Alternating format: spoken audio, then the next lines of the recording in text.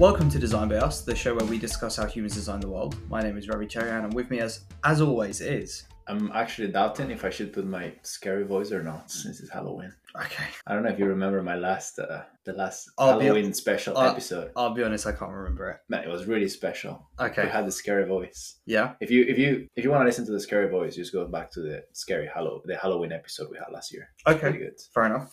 Was that scary roller coasters or something like that? Oh yeah, we did. Yeah. That was interesting. Yeah. Yeah. Well, that was a cool episode. Anyway. Instead, we had something a little bit less exciting. In fact, something quite boring. Okay, you're boring. I'd want to say. Okay, I don't think it's quite boring. I think there are a few hidden gems. All right, well, let's see if we can uncover those hidden gems together then, because we are discussing Apple's latest event in a long line of events called Scary Fast. Yeah. This was kind of like a product release. It wasn't WWDC, it wasn't the iPhone event, but every so often, usually in kind of autumn and springtime, they tend to do like another extra event, and this was that extra event. They didn't do it in one in the spring. They sometimes do. Remember they did that education one up? Yeah, but this year they didn't. I can't remember, that's what I mean. Was it all press releases? Honestly, I can't remember. Okay. Yeah. Okay, so what did they do? They just had few new chips. Yeah. M3. Yeah. Refresh lineups of iMac and MacBook Pros. Yeah, that was about it. That's it. Yeah. Well, great event. All right, great episode. See you later. I think there are a few interesting things, and in my opinion, the beautiful part of this event is a whole branding thing. How it was recorded, how it was made, the whole idea that they put a follow-up video afterwards saying, "Hey, all of this was recorded on an iPhone." I think this was more of a branding thing, and that was the cost they put into this. I don't know if you saw, but the way it was made and I tried to figure out a few spots with CGI, if it had CGI or not. I thought it was really well done. What do you think about it? Well, it was at 11 o'clock, so I didn't watch it live. And I watched the recording, and I was a bit disappointed to see it only being 30 minutes. Why? In length. Because I was like, an event, 30 minutes, could have been a press release. This event. But that's what I mean. They decided to do it. I think it's more for the brand of the event. It's like, we're going to link it to Halloween, which is a whole event. People are going to talk about it. We're just going to make it look kind of Halloween. I don't know if you saw when they talked about the chips, the speaker said, "Welcome to my lab," as if it was a very scary section. Yeah, So like all of these little things and little details, I think they add up and they make people feel excited about it. But yeah, ultimately, I think the question is, how do you sell a Mac that is marginally better than the previous version? That's a good jumping off point, because they released new Macs with new chips, and I'm sure we'll get to new chips in a bit. But basically, they released new Macs, new MacBook Pros, which arguably is the definition, is the canonical Mac now. I'd say when most people think about a Mac, they probably don't think about the desktops anymore. They think about the MacBooks. Okay, yeah. So that's why that includes Air and Pro. Yeah. Okay, yeah. And I'd say that's what people think of when they think about Apple computers in general. But a lot of their comparisons were to Intel computers. I don't know if you noticed that. And they kept talking about, and this is why, this is better than an Intel. It's better than Intel. Yeah. And I think... and the M1s. Yeah, I mean the M1s, but I think they were really kept talking about how people should upgrade if they're on Intel. It's a bit like, if you're still on Intel now, we're like 3 or 4 years into the transition. Time to get rid of that laptop. Yeah. Do you know what I mean? Yeah, I saw it was mainly M1s, all the graphs compared to, but then they had all of this comparison that says, if you are still on an Intel, your new Mac is going to be 11 times faster, and you're going to get 11 hours of battery. No, yeah, completely get it. Another interesting thing is that the whole set and the new features they advertise were mainly for gaming purposes. And they mentioned another thing multiple times, AI developers, which is for the first time that I hear an Apple event, they mentioned the word AI. Yeah, I noticed that as well. Yeah, I noticed that as well. Yeah, it was interesting that they didn't mention it about their own products, and they're very specific with the technology they use when they're talking about their own products. Yeah. But when they're talking about like developers, AI workflows, whatever. Yeah. It was really interesting. Yeah. And that was a very interesting use case. Another thing is they basically said it during I think it was about minute 11, something like that. They said making AI even faster. And the gaming, I think, is quite an important section that we should talk about, because right now it's a market Apple hasn't tapped into. I mean, we think. I don't think we think. What do you mean? people game and Macs. Oh, I see. Sorry, I thought you meant AI developers. No, gaming. Yeah. I think gaming, right, right. Gaming is quite an interesting thing because they all of this ray tracing and a lot of the examples they gave were for gaming, and I wonder if that's what they're trying to optimize for or target a niche that they haven't tapped into. Yeah, I guess. I mean, to be honest, like, so they announced, it might be a good idea to dive into the chips then, because they announced that ray tracing was like a really, really, really big deal. Coming out of it. And yeah, basically, like, they've got hardware ray tracing, just like they've got on the iPhone. God, I was going to say the iPhone 17, the iPhone 15 Pro, with its A17 chip. Exactly. Which also has ray tracing, and it's interesting. I've got a bit prepared about the chip that they made. If you want to go through that, it's going to be interesting. So what's really interesting about the chips that they announced, right? So they announced 3 chips: the M3, the M3 Pro, and the M3 Max. Number one, this is really funny because like M3 is a very common, like, it's a big term in car culture, you know, like the BMW M3. So that's why you have a Porsche in your nose. No, well, I'll come back to that. Okay. But basically, like M3 is quite interesting just as a term. Okay. But what makes M3 really interesting is that it's built on a new process node, right? I'll be honest, my knowledge of how semiconductors are made is shaky at best. And I'll drop a link to the show notes to a really cool video that dropped from Snazzy Labs this morning about it. But basically, the whole idea, like Moore's Law, right, is like basically says that every 18 months, and I think later he revised it to every 24 months, the number of transistors on a chip will double. Okay. Right? Yeah. And why is that important? Because transistors are like switches, and again, very rudimentary in understanding. CPUs or chips are basically a bunch of switches, right? So if you can fit more switches onto a chip, then that's better, right? But of course, if you want your chips to still fit in portable devices like laptops, which have basically stayed the same size for like 30 years, or phones, which have basically stayed the same size for like 20 years or whatever, you know, those chips can only be a certain size. So to fit more transistors onto those chips, they need to be smaller. So every few years, you have what's called like a process jump, right? It's this new technology that comes around, which basically means that transistors can be made even smaller, i.e. you can fit more of them onto a chip. So what people often talk about, or what the companies that make the chips talk about, is the process node, right? Or the size of each transistor. And these are usually measured in nanometers. So as I understand it, with the A17, which is in the phone, they went from 5 nanometers to 3 nanometers. Now, arguably, these are like marketing terms, because like, not marketing terms to the consumer, but marketing terms for the industry, because where does one transistor start and when does another transistor end? The designs of each transistor for different companies will be different and all that kind of stuff. So it's a bit fuzzy, right? But every so often you get these jumps. And basically we made the jump recently. I say we, like we contributed to it. But we as a society. We as a society, right? Made the jump to 3 nanometers, right? Which is obviously super small, going from 5. And what that means is, obviously, you get more power because you can use more transistors, but also because you, as I understand it, because you physically have like less stuff for current to run through on a chip, you also get much better power efficiency as well. What was interesting is that basically the M3 was built on the A17 chip, which is in the iPhone 17 Pro. Oh, God, I said it again. The iPhone 15 Pro. And the M2 was based on the iPhone 13's chip, which is the A15, basically. So they skipped a year. So that nothing was built on the A16 because I think they were waiting for this process, for this node size change to come in, right? And basically what happens is like a company like TSMC, which is Taiwan Semiconductor Manufacturing Company. They buy all these expensive machines from the Netherlands and from around the world, and they pioneer these new processes, and they say to people they sell chips to, look, we're going to be able to make 3 nanometer chips in about a year. We're now taking bookings for it. And it's really interesting because they're right at the cutting edge. So they've got to like take bookings on capacity that they don't yet know they can deliver, right? Which actually feeds into maybe why this event happened now and not later or sooner. But basically, Apple said to TSMC, you're going to be able to make these 3 nanometer chips in a year. We will buy every single ounce of time that you can spend making these chips. So apparently Apple have got like an exclusivity period where they've literally said to TSMC, we will pay you to make anything for us using this 3 nanometer process that only you've got right now. And that's what the A17 Pro chip is based on. And the M3 Pro, and M3 Max are based on that. That's cool. It's awesome, It's so interesting.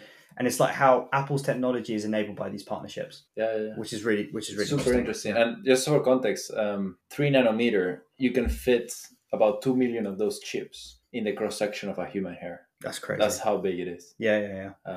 That's super interesting. And I wonder until what point there is this thing as well called photonic computing. There's a really interesting podcast in This Week in Startups that I was listening to a few months ago. And the whole idea is because you will get to the point where you can't get any smaller. Just the physics doesn't allow you, right? Yeah. You can go as small as an atom. And then at that point, electrons just do what they want. What do you do? So the idea is basically, okay, if all of these switches that you're mentioning are basically letting electrons go through or not in a specific order or a sequence, what if we, instead of that, using electrons, we just use photons and use light for it? Nice. Would that be faster, more efficient, and can we better and easier control it? And there is a few of these startups just trying to make these chips, especially for these like super powerful computers and all of these AI models, but it's also related to quantum computing and very complex physics that I don't fully understand, but I try to, and it's super interesting if like how when they get to that point. Well, we should dive into it later, but like even more in like the kind of short term, like TSMC, and it's interesting because they're publicly traded. They have to release a lot of information, right? Okay, so they can say how much they receive from Apple.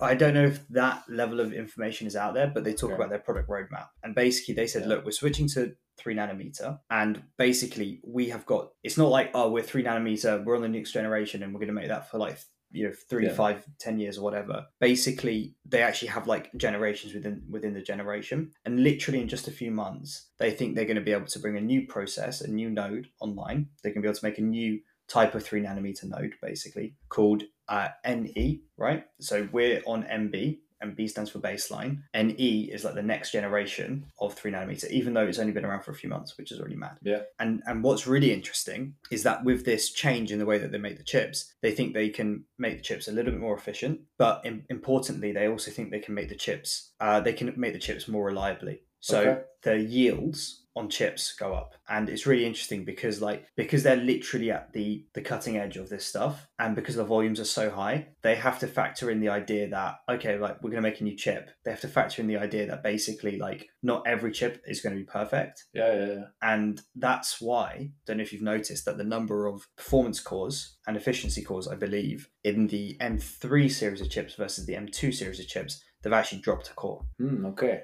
And people are saying because Apple didn't wait for the next generation of 3 nanometer and they started making them now because they needed to sell the iPhone, and they said that the Mac chips were going to be based on the iPhone chips, and we need to go now. We can't wait for the process that's going to deliver better yields in the future, right? Yeah. So what that means is you create these chips and you're putting like 11 cores on them or whatever, 12 cores on them, and then you realize, oh sugar, one of them's going to be bad. Like we're not going to get all 12 cores on this chip perfect because we're just at the cutting edge and we're pushing everything. Mm-hmm. Therefore, you have to start selling them with 11 cores. And they've got like tiny little fuses on them or something, which basically means that they can test a chip and be like, yeah, core 3 is bad. Let's just blow it out. And the CPU is built to be able to deal with that. Well, it's not really a CPU anymore, is it? It's like a system on a chip. But the SoC is able to deal with that. And that's why you've seen this happen. So the yields go down as you push it further, which is just so interesting to me. Yeah, it's also really interesting how, because so you keep the size of the chip the same. So you have the same, let's say, square centimeter that you need to fit the chip on, but you're feeding more semiconductors. But the pass of electrons through a semiconductor generates heat. So the more semiconductors, the more heat. And it's super interesting that the performance of the chip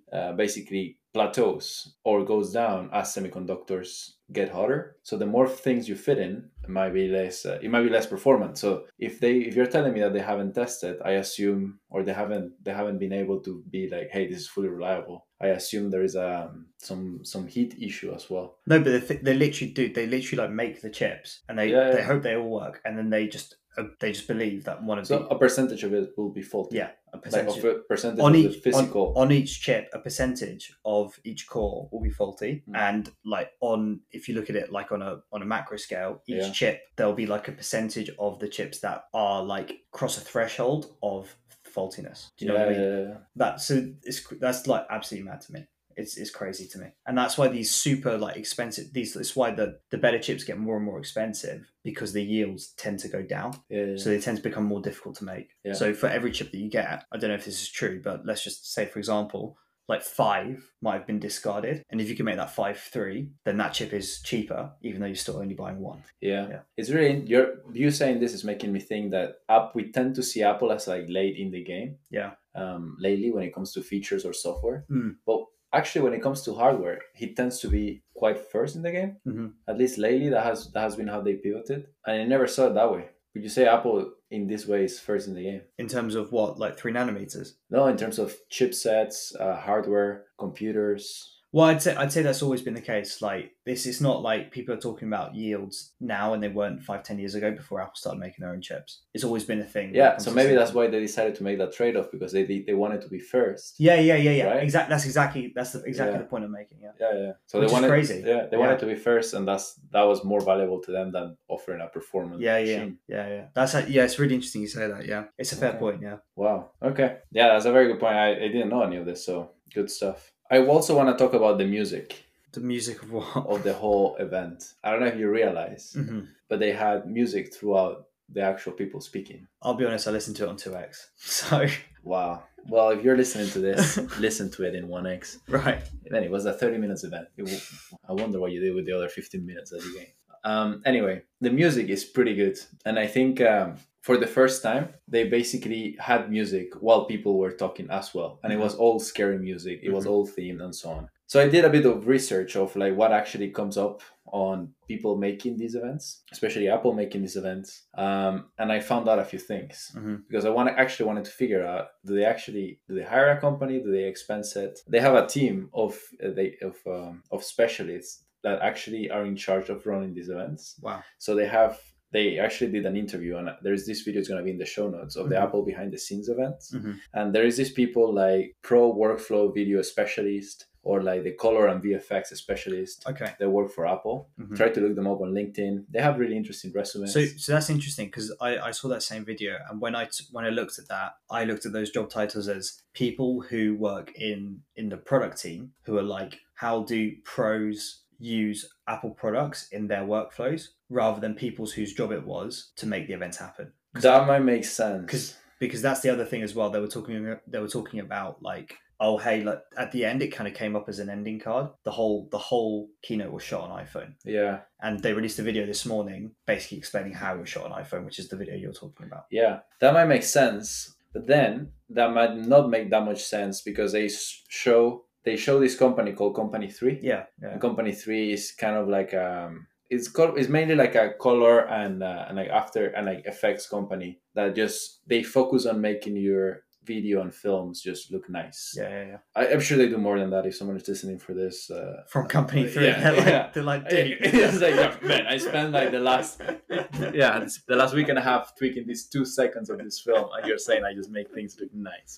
Yeah. No, I'm sure they make a lot more than that. That's ironic as well because this is the design podcast. Yeah. Well, apologies. But they basically, you can take a look in their service. They make editorial, picture finishing, plus color. They do sound. They do virtual. This is how I got to it, is through the sound because I really like the music. They do virtual and they do editorial. Like I assume this is more around copy changes and so on. But they don't. What they mainly focus is in color and like tweaking that. So my thought was, maybe it's actually Company 3 doesn't make those things. I don't know. You just changed my whole argument. So okay. You rock my floor. Okay. As the saying goes. Well, that's what we do for each other on the show. Yeah, you might be right on that front. Then I might need to revisit my assumption. But it was a really interesting video, and I'd recommend people watch it to see a little bit behind it. I couldn't believe the number of lights and stuff like that they used. Yeah. To pull this off. Yeah. It's insane. Yeah. Also, like, I wonder if you're on that Apple events team like 10 years ago, it was your job to put WWDC together to make sure the iPhone keynote went without a hitch and stuff like that. Like, I wonder what those people are doing now. Are they running other events within Apple? Did they have to pick up these video skills bit by bit? Like, I'm sure this is a project management skills that you need to nail down. Yeah. This is probably less stressful because event management, everything goes down. Yeah. The hour before, but this is throughout the week. Yeah. I'm sure they can be reapply those skills to these events. Yeah.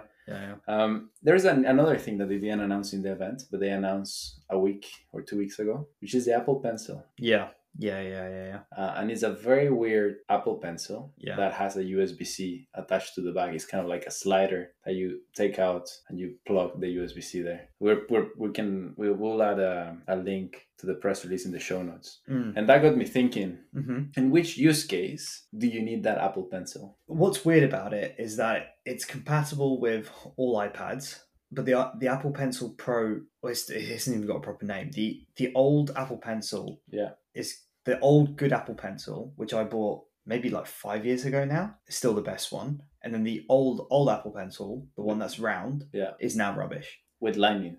Yeah. So like, I'm just there like this whole segmentation, this naming scheme, the nomenclature just does not make any sense whatsoever. Like, and even like iPad right now, you can buy the iPad, which by the way doesn't have a version number to it or like a product number or whatever. You can buy the old version of the iPad. I think you can even still buy an iPad with a home button. Yeah. Still. iPad mini, iPad Pro 11, iPad Pro 13. So it's like 5 or 6 different iPads that you can buy. Yeah. So, and the iPad is supposed to be like the entry level, was it my first Apple product? No, but it was my second Apple product maybe. Yeah. Like, it's supposed to be like the gateway drug. Yeah, do you know what I mean? And they've just, it's so difficult for, like, if my parents said to me today, Ravi, we're going to buy a new iPad, which one should we get? I wouldn't be able to tell them straight off the bat. I'd have to be like, hold on, I'm going to have to do some research here. Yeah. Like, so, I'm going to have to figure out what the hell is going on. Yeah, my thought process is that we have used the iPad or the Apple Pencil as a product that is only used in the iPad. And Apple has, by really rolling this out, they have said, actually, we need an Apple Pencil that can be used or can be charged without the side charging from the iPad. AKA, you could use it without the iPad. Yeah. So people could buy this pencil and use it in other use cases. Do you think? Why else would you invest into developing a USB-C? Because it's cheaper. You're moving to USB-C in general, and they ripped out a bunch of functionality like the tilt sensing and all that kind of stuff. Like it doesn't sense like tilt. You can't tap on it anywhere to use as a button and stuff like that. Like you can with the old good Apple Pencil. Like it's actually less feature rich. Yeah, less feature rich. Yeah. Like I'd say more suited to like scribbling stuff down than like doing beautiful digital art. I have two theories. Yeah. That they might prove right or wrong in the next few years. But they're making Apple Pencil. So they basically need to sell an Apple Pencil that people can buy without buying an iPad. And my theory is that this would be the pairing Apple Pencil that you could use or people could buy if they want to write things in the Vision Pro. Oh, okay, nice. Yeah, so, that's a fair point. Yeah, the use case is you're in your Vision Pro and you need to write some documents. You use the Apple Pencil to write. Yeah. But what if I have the Vision Pro and I'm not an iPad user? I just buy this Apple Pencil.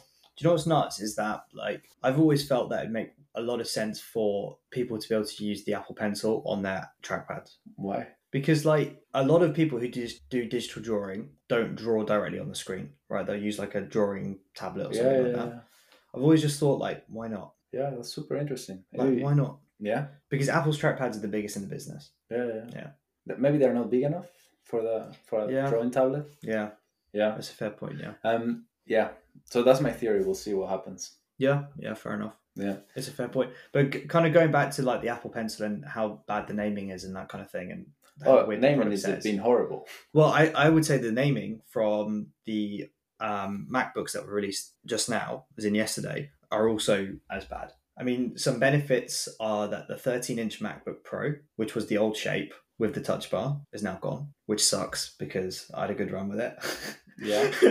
Like I used that form factor since it came out. Like I think when it came out, I got, or just after. You had a 16? 15. I had a 15. You had a 15. But then my first like work computer was a 13-inch MacBook Pro with a touch bar and stuff like that. And that was what, like maybe 6 years ago, maybe? Yeah. And it was really cool to have that laptop shape. And then I got the M1 in the same shape. But it was nice to have that shape knowing that, oh, Apple is still selling it. It still looks like you bought it today. Yeah. Do you know what I mean? But now they've gotten rid of that. So there's no more touch bars on MacBook Pros. RIP. I actually quite liked it. Yeah, it was alright. I don't think it was a worthwhile cost. Yeah, fair enough. Anyway, so they got rid of that. But when I come back to when I say about nomenclature and how poor it is, when you buy your MacBook Pro now, your MacBook Pro 14-inch or your MacBook Pro 16-inch, you can choose between the MacBook Pro with the M3 chip, or you can buy a MacBook Pro with the M3 Pro. So you've got an M3 Pro chip in your MacBook Pro, or you can buy an M3 Max in your MacBook Pro. Yeah, it's very confusing. So it just doesn't make any sense. So again, like I go back to my dad, right? Okay. Always. I think you have here that effect. That effect, yeah. And I've talked about this on the show before, right? Yeah. My dad, when he bought his MacBook Air, many years ago now, M1 MacBook Air, incredible machine, unreal. More laptop than I need. Yeah. More laptop than most people need, but whatever. He was like, no, I need the Pro because it's got Pro written on it, and because it was an old shape, like apparently it was quite cheap to make, and Apple were able to sell it for quite a cheap amount. And you're looking at that versus the MacBook Air, and it's got a little bit more battery, and it's like a few £100 more. Why not just get it? So it sounds like Apple were making it, kept selling it because people kept buying it because it had Pro written on it. Yeah. Right now, my dad is going into an Apple store, and he hasn't called me up beforehand. He's going into the Apple store. He's like, I need a new laptop. I need a Pro machine because I'm a pro. This actually happened. No, God, no. Okay. Oh, dude, can you imagine? I thought you were actually telling the real story. No. But I could totally see him going into the Apple store. Like, well, I had the Air before. Now I need a Pro because I'm a professional. I need the Pro, and he walks out of that store with a MacBook Pro 14-inch. No, actually, sorry, he'd get the 16-inch. Okay. Which is the MacBook Air 15-inch is the perfect laptop for him, right? But whatever reason, he just wouldn't buy MacBook Pro 16-inch with the M3 Pro with like 32 gigs of RAM and like 4 terabytes of storage. That's what he'd walk out there with. And I don't know, it's just like the dad effect, you know? You're gonna laugh. Yeah. About 6 months ago, my dad got an M2 Pro 16-inch just because he needed a big screen. Because he needs a big screen. Yeah, exactly. Yeah. Honestly, like they should make you do like some sort of test. Yeah.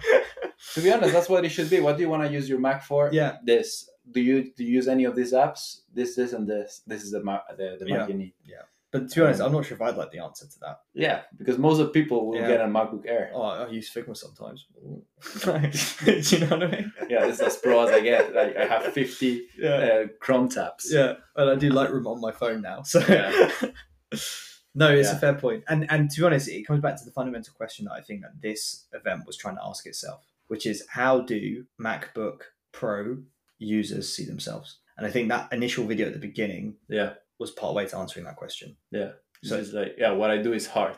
Yeah. I might as well just get the Pro Pro computer. Exactly. Like, and it comes back all the way back to like, this is so ingrained in, like, you talk about branding. Like, I don't think the fact that it was like spooky or whatever was the branding event. I think the fact is that they were hitting a very key message for Apple, which was that creative people who create cool stuff use Apple products, basically. And at the beginning with the video, they had illustrators, they had like researchers, they had developers, and they also had my favorite one was the folks at Porsche. Yeah, that was awesome. Like in this video, basically saying, "Oh, I do hard work. No, I do hard work." And like for me, that was just like the whole thing. It was just like, if you want to do real work, use an app, you use a MacBook, and it's just like the Mac versus PC adverts back in the day. I'm a Mac, I'm a PC. It's exactly what it was about. What about the school teacher? There was a school basketball teacher. The basketball teacher. Yeah. With his MacBook running around like the what was he using the Mac for? I can't remember, honestly. But I think that's what it's about. You know, how do MacBook Pro users or people who use Macs professionally see themselves?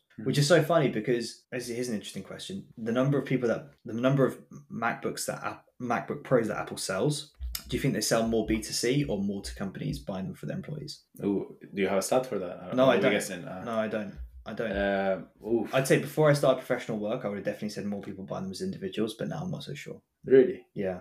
I think more people buy them as individuals. If you had to put a number on it? A percentage. I would say it's probably like 60%, 60 to 70% of their market. Okay. Individuals. So it's not an order of magnitude bit bigger then? No, I wouldn't. No, I mean, to get an order of magnitude, you have to. But remember, just for MacBook Pros. I think it's individuals, yeah. Okay. Because I think most companies. The question is, how many dads are out there? It depends. So most companies will get. If it's for, it's interesting. The creative industry is another one that I didn't consider. But I think most companies will get MacBook Airs for their employees. Most people would get MacBook Airs for their employees. Fair enough. But then how many of those people that are getting MacBook Airs at work are buying MacBook Pros at home? I think a lot more, yeah. Interesting. Like we are the use case, like the perfect one for that. Yeah. You have a personal MacBook Pro. I have a personal MacBook Pro. I got a MacBook Air for work. What do you get for work? A MacBook Pro? Okay, there we go. Well, I do creative hard work, so. There you go. Absolutely utilizing those cores, as I see on iStat menus when I export something from Premiere once a week. An interesting thing that I'm trying to look into now as we speak. Basically, this intro event. Right now, they rolled it out about 5 hours ago. The intro event where they had all the use cases. like all the use cases. Hey, I am a lab researcher. I am a coach. I am the little video at the beginning. Yeah. Actually, that's not the one they rolled out 5 hours ago.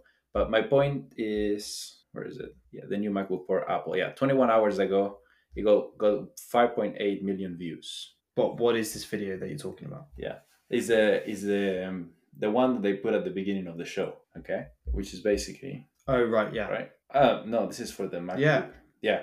So it wasn't at the beginning, but it was in the middle when they were talking about, we've just talked about all the features. Let's show you the marketing video that we've made. No, this is not the one I'm talking about. I'm talking the one about right at the beginning. It's this one. Basically, we start the show with this. Yeah. Okay. Hey, hear that? If I work, my work is crazy hard. My work is crazy hard. Try this. Try coaching kids. Try designing something for BMW. Porsche. Yeah. So what I'm trying to get to is I'm trying to see the amount of views they got.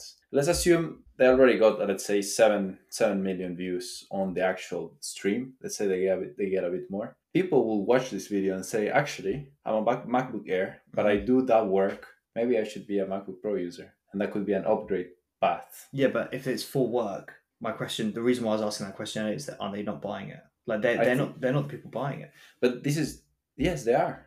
So you think that Apple seriously believes that a basketball teacher is buying their own laptop for work? I think so, yeah. Okay. Who else? Who else do we have? We have the basketball teacher. Yeah, so what you're arguing is actually these people are not. No, I'm arguing they're all pros and stuff like that. But my point is that researcher in that lab, that creative working for that company, whatever the case may be, that illustrator working for that brand or whatever, or et cetera, that person working for Porsche, I don't think they're bringing their own devices to work. No, I don't think so either. But so you're saying that they're pro users just because their work gives it to them, not because they made the conscious decision of, hey, I'm a pro user, hence I need a pro machine. No, exactly.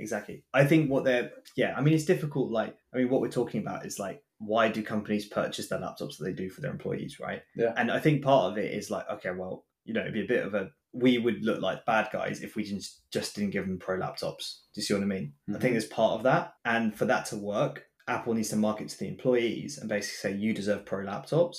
But, really who they're speaking to in that is maybe the person who's just starting their career. They're a creative and they know they're going to be freelance or whatever the case may be. Yeah. Maybe that's who they're really kind of targeting. But yeah. I don't know. I just thinking about the realities of this. You're Apple, you're selling a bunch of these laptops. Who buys them? And I'm wondering if most of it's B2B. Let's see if there is a statistic B2C. Because IBM, for example, they've got 170,000 employees. If they change their policies from everyone needs MacBook Airs to MacBook Pros, that's 170,000 MacBook sales. Yeah. Instantly. Yeah, that's a good point. That's a very good point. Yeah. So when people are self-defining themselves as pros, they define themselves because of their jobs. And my only question is, all right, in people's jobs, how many people buy their own laptops? Yeah. That's it. Yeah. Right. It's a very good. Yeah.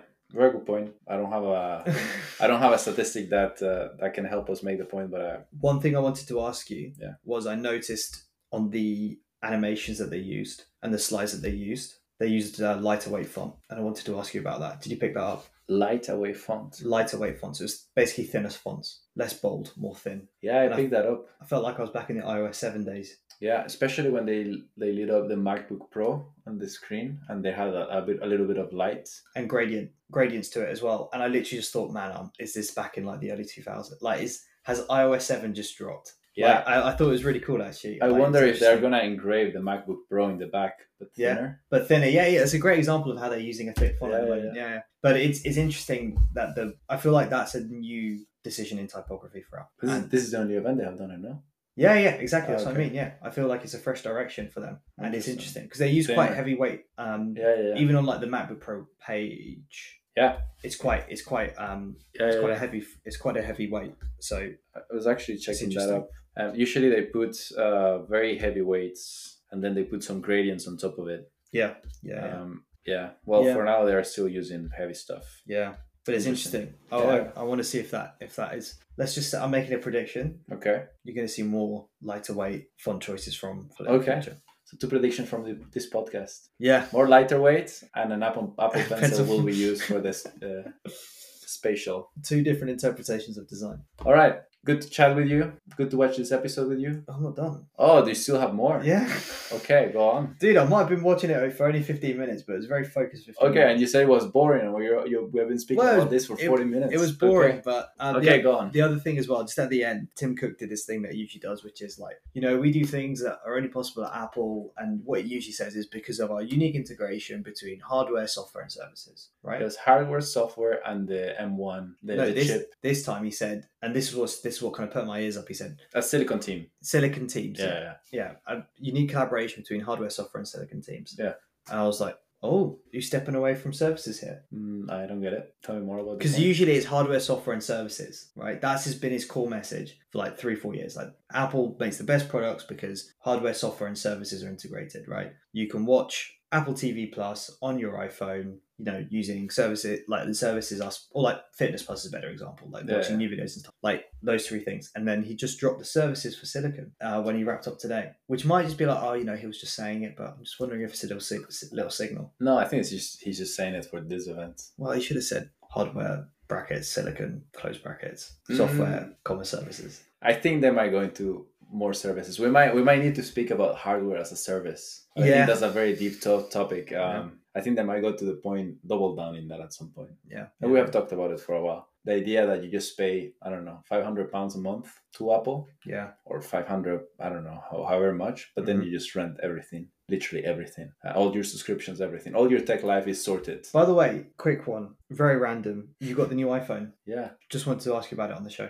Okay. Well, you got it too. Have I not talked about it yet? I don't think so. Oh, we have not? Okay, interesting. My review is that it's basically the same as the 14 Pro. Yeah, that's because you upgraded from that. But I'm upgrading from the 12. Yeah, so tell me about it. So it's 3 generations later. It's a lot faster. Yeah. It's nice that you can charge it with the same plug that everything. Even people think that it's maybe a little thing, but it's actually not. I don't have to worry about carrying 3 cables in my backpack all the time. 3? Yeah, so the Apple Watch. Why do you carry that light in your backpack? Oh, because I run out of battery. Mine runs out of battery too as well. I need to get that. So that's a problem. Yeah.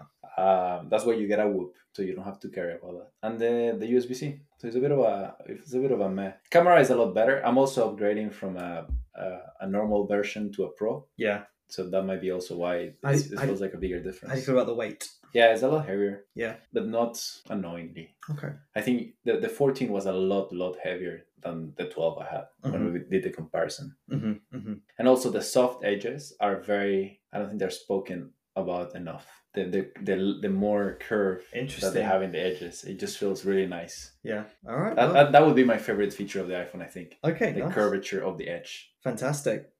Yeah. Well, at the end of the day, unfortunately or fortunately, depending on how you look at things, when the hardware changes, like let's say the case design changes, it's a big deal for a lot of people. Yeah. And that's maybe one of the reasons why I wasn't so jazzed about this event is because the hardware didn't change on the outside. On the iPhone event? No, on the MacBooks, on the MacBook Pros. Well, it did change for one of them. Okay, well, it got black. Yeah, that's a big deal. You know how many people will upgrade their Macs because they want to have the black one? Yeah, exactly, yeah. How do you... I would actually consider that, but I don't think it's worth it. It's not a smart investment decision. It's not a smart... I mean, are any Apple products smart investment decisions? But anyway, on that note, let's leave it there. Okay. Good chat, Ravi. You don't have any more crazy ideas? No. Okay. I see you have a lot of new notes. We'll leave them for another episode. Yeah. Okay. If you enjoyed this show, please share it with a friend. If you didn't, also share it with a friend, but maybe a friend that you don't like. If you want to learn more about the show, we left all the links in the show notes. And in the show notes, you will also find a link for Design by Us, which is by Us of Design. Yeah, by Us of Design, Ravi just confirmed. And there you will find the links to our personal handles, our social media, and also the Patreon. In the Patreon, you can choose to support us. We want to keep this podcast ads free, and you can choose to support the production of the podcast and also be part of the Design by Us community. So that's it for today. That's it for today. All right. Thank you. See you later.